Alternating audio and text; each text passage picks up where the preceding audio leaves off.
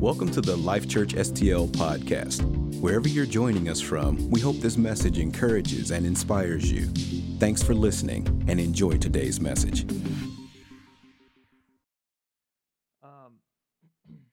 So today I want to speak about identity and who we are, and really that question that I want to ask, that I usually kind of ask questions, and it's really, who are you? Who are you? And it makes me think of that song by, who is it? It's by The Who, right? Who are you? Who? Okay. But before we see who we are because of Christ, who God has created us to be, and what He brings to us, I first think that who were we, or how? Let me see. How do I say this? You can take this in different ways, because I know for some of us, it might be that we see ourselves not in a good light, but in a negative light. And we, those things when you look in the mirror and you're like, oh, I can't believe this person that I'm staring at, and you're like, oh, it's me. Or you could be one of those people that's like, look at that guy, that guy's awesome. Look how amazing that guy is. So in this, I want to, I want to say that it doesn't matter how we see ourselves. It doesn't matter who we were.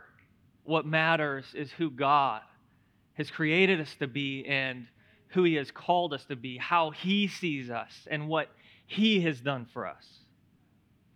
But I want to go through a couple of scriptures and show really who we are, but then show our identity in Christ. In James 2:5 it says, "Listen, my beloved brethren, has God not chosen the poor of this world to be rich in faith and heirs of the kingdom which He promised to those who love Him?" First of all, no matter how we see ourselves, we're poor. Whether we think we're amazing or rich, or, I got everything, or we think we have nothing, really what we are is poor. And by that I mean we're poor because we don't have what we need. We don't have what it takes to come in close to God, to acquire what He has for us. I don't have any, I can't pay, I can't do, I don't have the strength to reach up into heaven and grab hold of God. He had to come and grab hold of me. He had to grab hold of us because I don't have what is needed for that. In 1 Corinthians 1:27 it says, "But God has chosen the foolish things of the world to put to shame the wise. And God has chosen the weak things of the world to put to shame the things which are mighty." We're foolish and weak. And some of you, like sometimes I do, of like, that's what I called myself this morning. Not this morning actually, but we feel that way sometimes of ourselves. But in reality, that's who we are, and we have to claim that, to know that we need God to change us and to do what He wants to do in us. In Matthew 20:16 it says, "So the last will be first and the first last. For many are called, but few are chosen." We're the last. In Luke 9:48 it says, "And said to them, Whoever receives this little child in my name receives me, and whoever receives me, him who sent me. For he who is least among you will be great. So in this, I want to ask the question, who will inherit the kingdom? Who are the heirs to the kingdom? And what this tells me is that the last, the least, the poor, the weak, those are the ones that will inherit the kingdom. And that doesn't mean that we stay that way. What it means is we have to understand that we need a God who is everything that we need. That we need a God, a Savior to save us.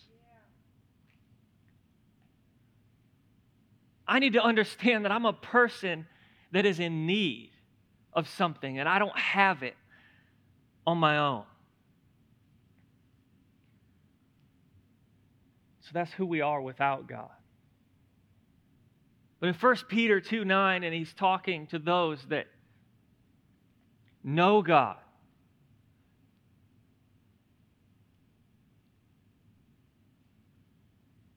He says, but you are a chosen generation, a royal priesthood, a holy nation, his own special people, that you may proclaim the praises of him who called you out of darkness and into his marvelous light, who once were not a people, but are now the people of God, who had not obtained mercy, but now have obtained mercy. So I don't say all those things that I said to read those scriptures to make us feel bad about ourselves. I read those and I say those things to make us understand the need that we have. But now I read this scripture and here in 1 Peter and I say, this is who God has called us to be and what he gives to us as we come to him. So no matter what we feel about ourselves, if we fall at his feet, if we come into his presence, this is who we are called to be. This is our identity, a chosen generation. Right? It says, but you are a chosen generation. And what does that mean? It doesn't mean age. It doesn't mean background or race or, a certain type of people or because you have this or have that. That word generation is not, we use the word, what generation are you from? But that word actually means it's a family, it's offspring, it's a nation, it's a tribe. Right?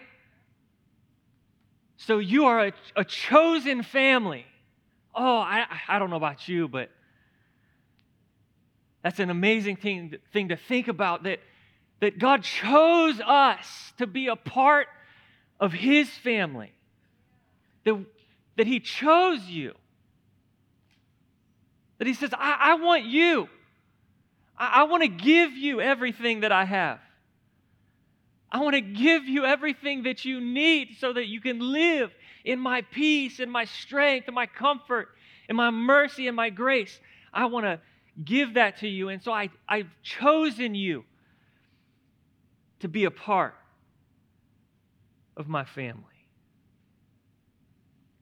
That it's nothing in us. He didn't choose me or choose you because of something. That's where we have to understand who we are without him. So that I can understand that he didn't choose me. He didn't choose you. He didn't choose us because of something so great about us, but he chose us because of something so great about him. Because he's merciful and compassionate and he loves us that much.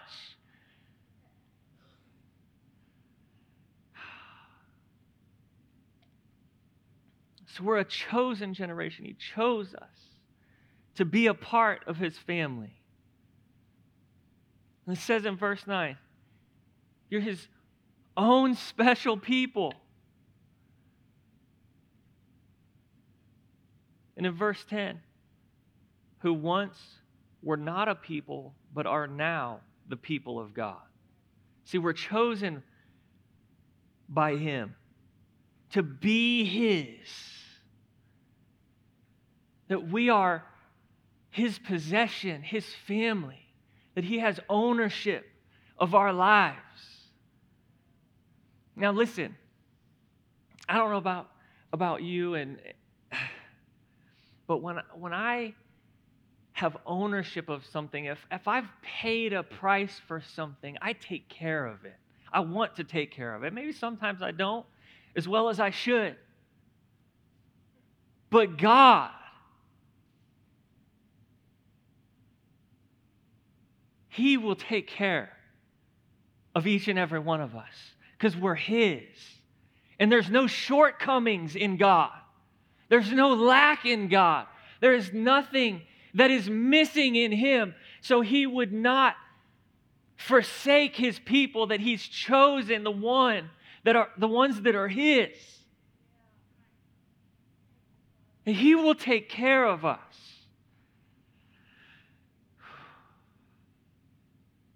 You see, God is a creator of everything, right? So really everything on this earth and every person is His possession and is His. But this must mean something special and it must mean something even more. And it does because it speaks that we are the heirs to His kingdom. Not just that He created us, but He has called us to come into His family, to be the heirs to His kingdom, to have everything that He has. And when we come to Him, we say, yes, we want to be part.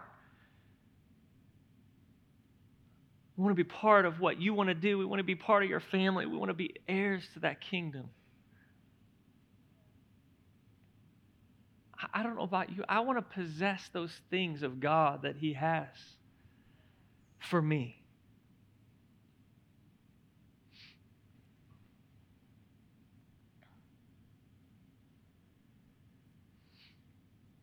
In 2 Corinthians 6:16 it says, "And what agreement has the temple of God with idols? For you are the temple of the living God. As God has said, I will dwell in them and walk among them. I will be their God, and they shall be my people." He's saying, they're mine. He's jealous for you. He craves your attention. He wants you to come to Him, and He wants you not to be seeking after. For us to be seeking after our own things, our own ambitions, our own ways, but He's jealous for our attention and for us to seek after Him and who He is. He said, I will be their God, and they shall be my people. Those are my people.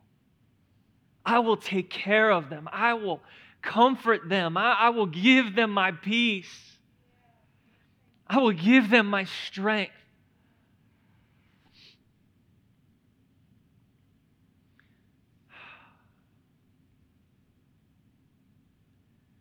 In verse 10 it says, who once were not a people, but are now the people of God, who had not obtained mercy, but now have obtained mercy. I don't know about you. For me, I was kind of like, okay, I'm trying to understand what this means. And when you read in the Greek, this had not obtained mercy and have obtained mercy, it's the same word, mercy, and there's not much different in it. The only thing is the not and the have.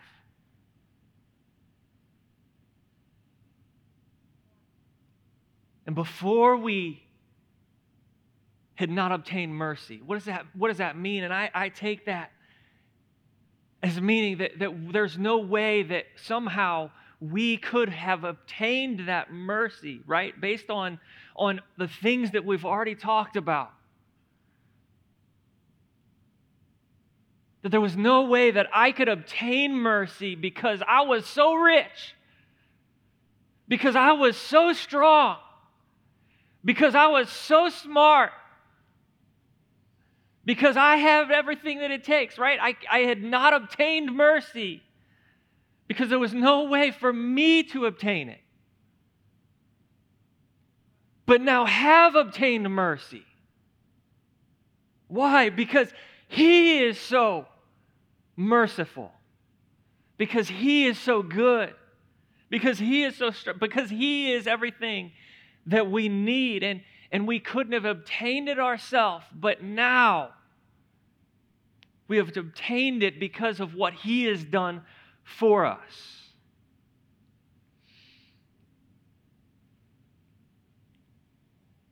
We didn't obtain it of our own merit, of our own strength,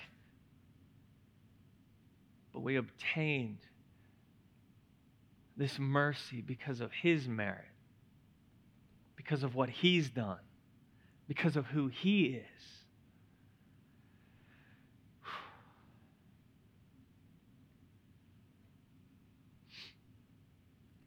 If we go back to verse 9, but you are a chosen generation, a royal priesthood. What does this mean? You're a chosen, He chose us to be a part of His family, but not only that, it says, and you are a royal priesthood. Now you have to understand, when this was written, this was a radical statement about who we are because of what Christ has done. Because all before that, in all of history, there was a chosen people that could communicate with God, and it was those that were called to be priests, a certain family that generation after generation that they were of the priesthood, and those were the ones that could go in the temple and be close to the Holy of Holies, those that could go in. He said, you have to understand now, things have changed. See, now you are that chosen generation.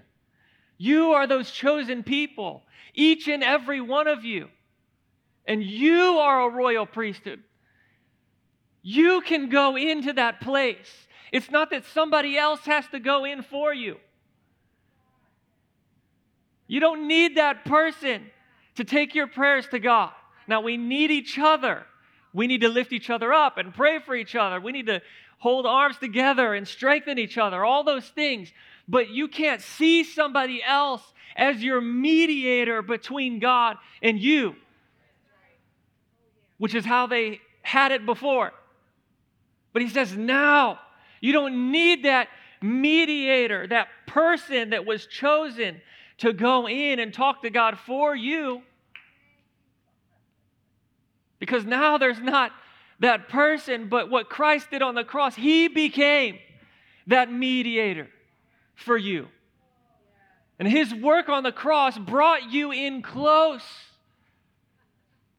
so that you could be that royal priesthood, that one that comes in and can come in and fall at the feet of Jesus and come in right next to Him.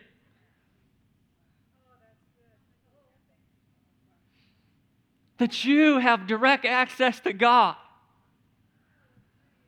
That you can love Him. You can spend that time with Him in prayer and in communication and talking to Him.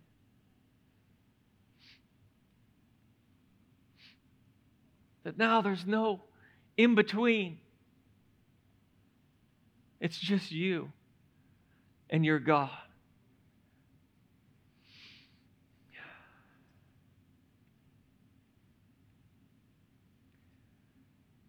That we have this Now think about this.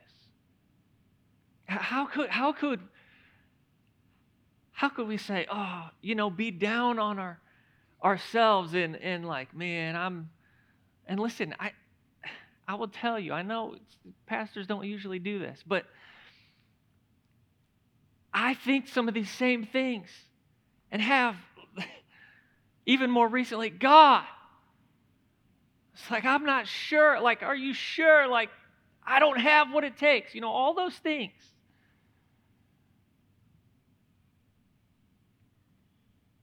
But how could we think that when what He's done for us has brought us to this place that not just that we're this lowly person and there's higher people that can go to God for us, but He says, no, I chose you to be my heir. No, I chose you. I grabbed hold of you and wrapped my arms around you to be my child. And not only that, to be a part of this royal priesthood, this elevated level. See, how could I dare think of myself? How could we think of ourselves in the way that we sometimes do when He says, no, you are a royal priesthood. You are so amazing and so lovely, not because you're awesome and lovely, but because of who I've created you to be and what I've created you to do and the work that I've done for you. You are amazing.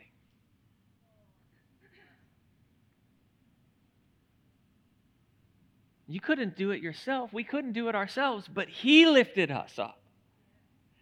He elevated us. And we have to understand and keep it straight, because this is when we get messed up. Sometimes when God lifts us up to a place, we end up thinking highly of ourselves and forget that we're not the ones that got us there. So we have to understand and keep in mind that we aren't the ones that did this, but He is. What does that mean?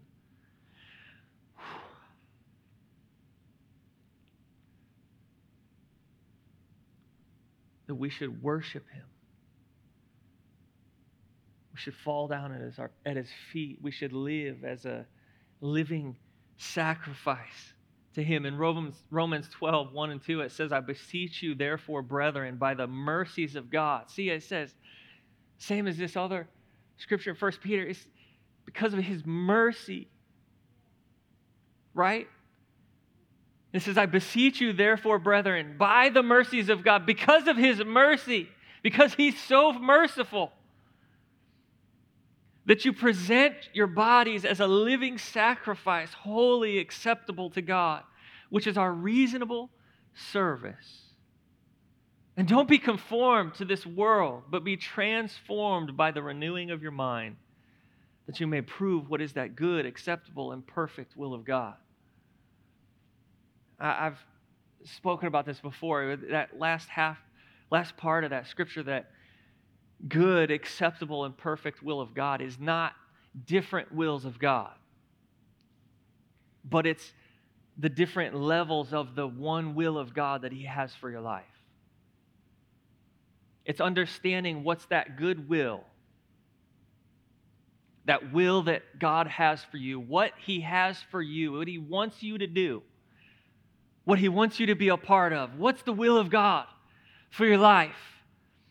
And that it would be acceptable, that it would be pleasing to Him, that you would walk in it in a way that it would be pleasing in His sight. And when it says that perfect will, it's not good, acceptable. There's a good will, there's an acceptable will, and there's a perfect will. Which one are you going to choose? No, it's the will of God. And it's a good one. And He wants you to live it in a way that is pleasing to Him, so that it can be the perfect will that He has called you to, which means, that word perfect means complete.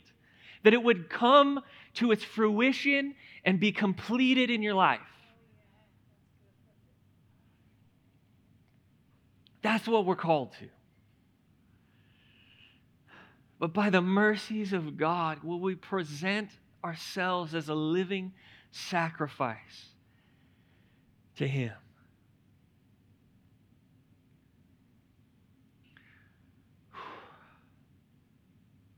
Back in verse 9. But you are a chosen generation, a chosen people, chosen to be a part of His family, a royal priesthood, ones that can now come into the presence of God, that you could stand before the throne and worship Him. And it says you're a holy nation. What does this mean?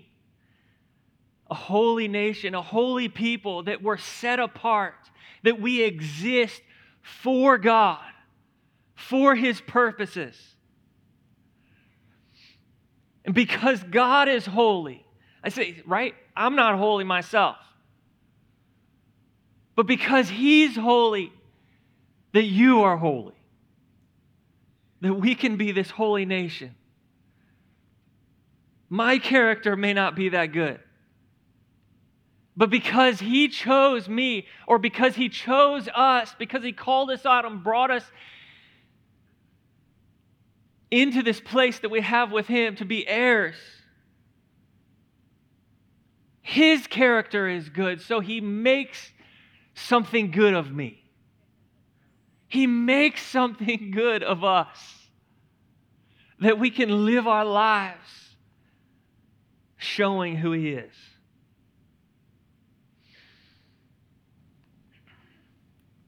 So in this, a chosen generation, a royal priesthood, a holy nation. Why?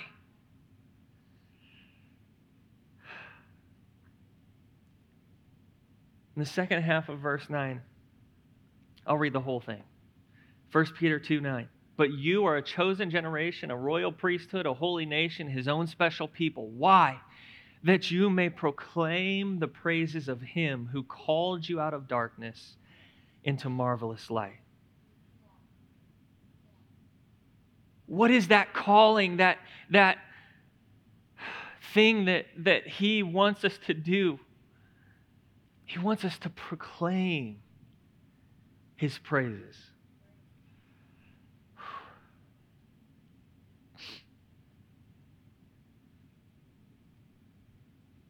Are we proclaiming the praises of our God who saved us, who is so merciful that He brought us out of, like it says here, this darkness into this marvelous light?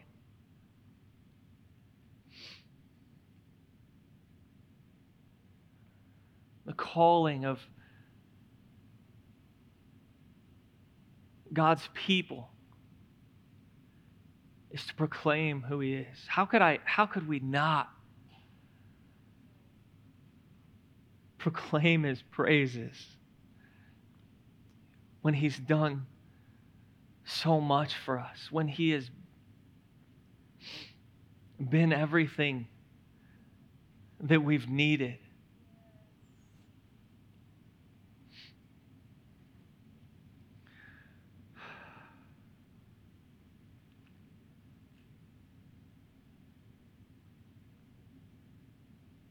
There's so much nowadays about like identity and who we are and who I think I am, and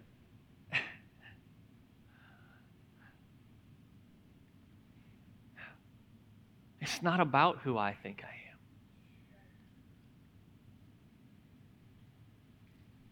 It's about who God thinks I am. How God sees me, or you, like us. It's not about what we claim to be.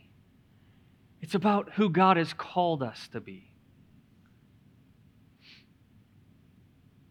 When we come to God, our identity is not about us, but it's about God, and our identity is his child, his heir, his family, and what he has created us to be.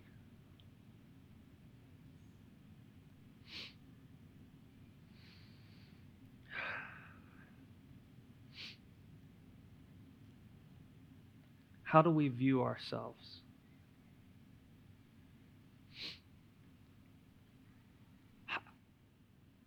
I'm asking myself this question too.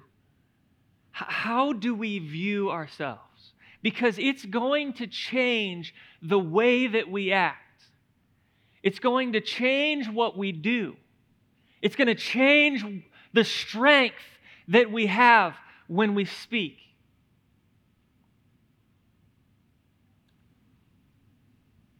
Do we view ourselves how God views us? Or do we want to view ourselves how we view ourselves, like what we think of ourselves? I don't know about you, but I don't want my understanding of who I am to be something that I can see in myself.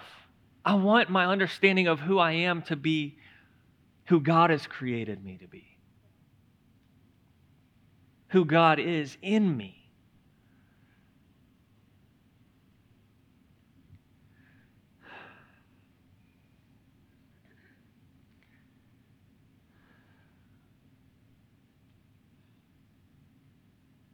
See, God's given us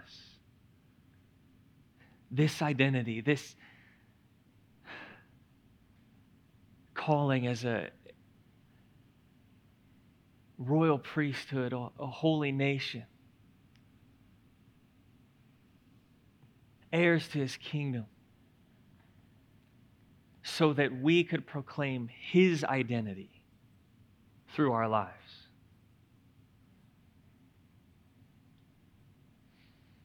He made us who we are so we could make who he is known in the world around us.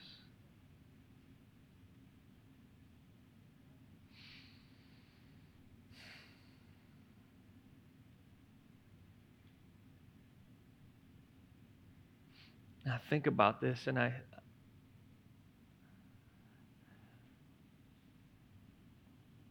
think about my life and what the reflection of my life is. And it tells me who I'm viewing. Am I viewing myself? Or am I seeing who God has created me to be and who he is in me? Because it's going to radically change how I speak, how I live, the strength that I have, and what happens because of my life. So my question is who are you?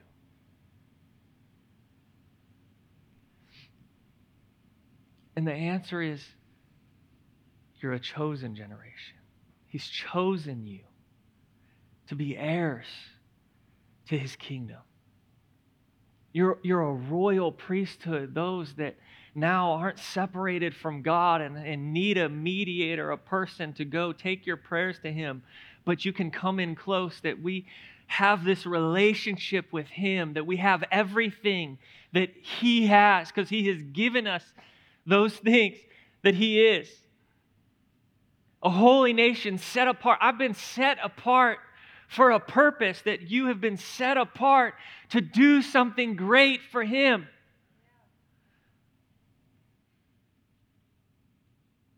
And see, I know I can hear it right now. Maybe there's somebody that's like, well, I mean, you sure that's me? Yes, that's you. I just want God's people to see who he has created us to be and who he is, what he's called us to do. And in order to do that, we got to stop looking at ourselves and start looking at Him.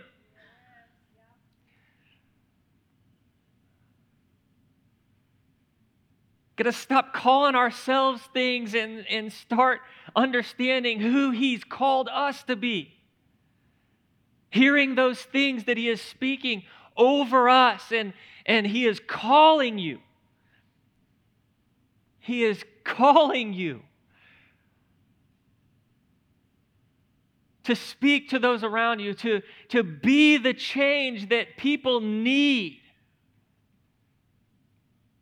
Because we all say, oh, this world needs to change. Oh, this thing needs to change. And look, in my job, in my school, in my family. Great. Can you hear Him calling you to do that? Because you are a chosen generation. Because you are a royal priesthood. Because you've been set apart. You are a holy nation. Man, I want stand in front of the mirror and speak that over yourself.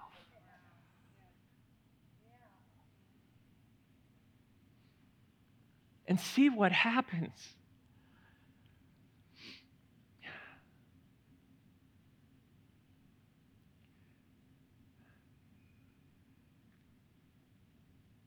Because whenever we speak that over ourselves, I think then we'll find ourselves proclaiming the praises, proclaiming the mercies, proclaiming. It's just going to come out. Because when questions and doubts about who I am are coming out of my mouth, it's real hard to proclaim the praises of who God is. But what we're called to is to proclaim His praises. Please stand with me.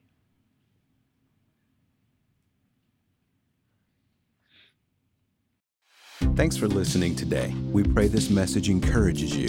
If you have any questions or you'd like to learn more about us as a church, you can always visit us online by going to lifechurchstl.com.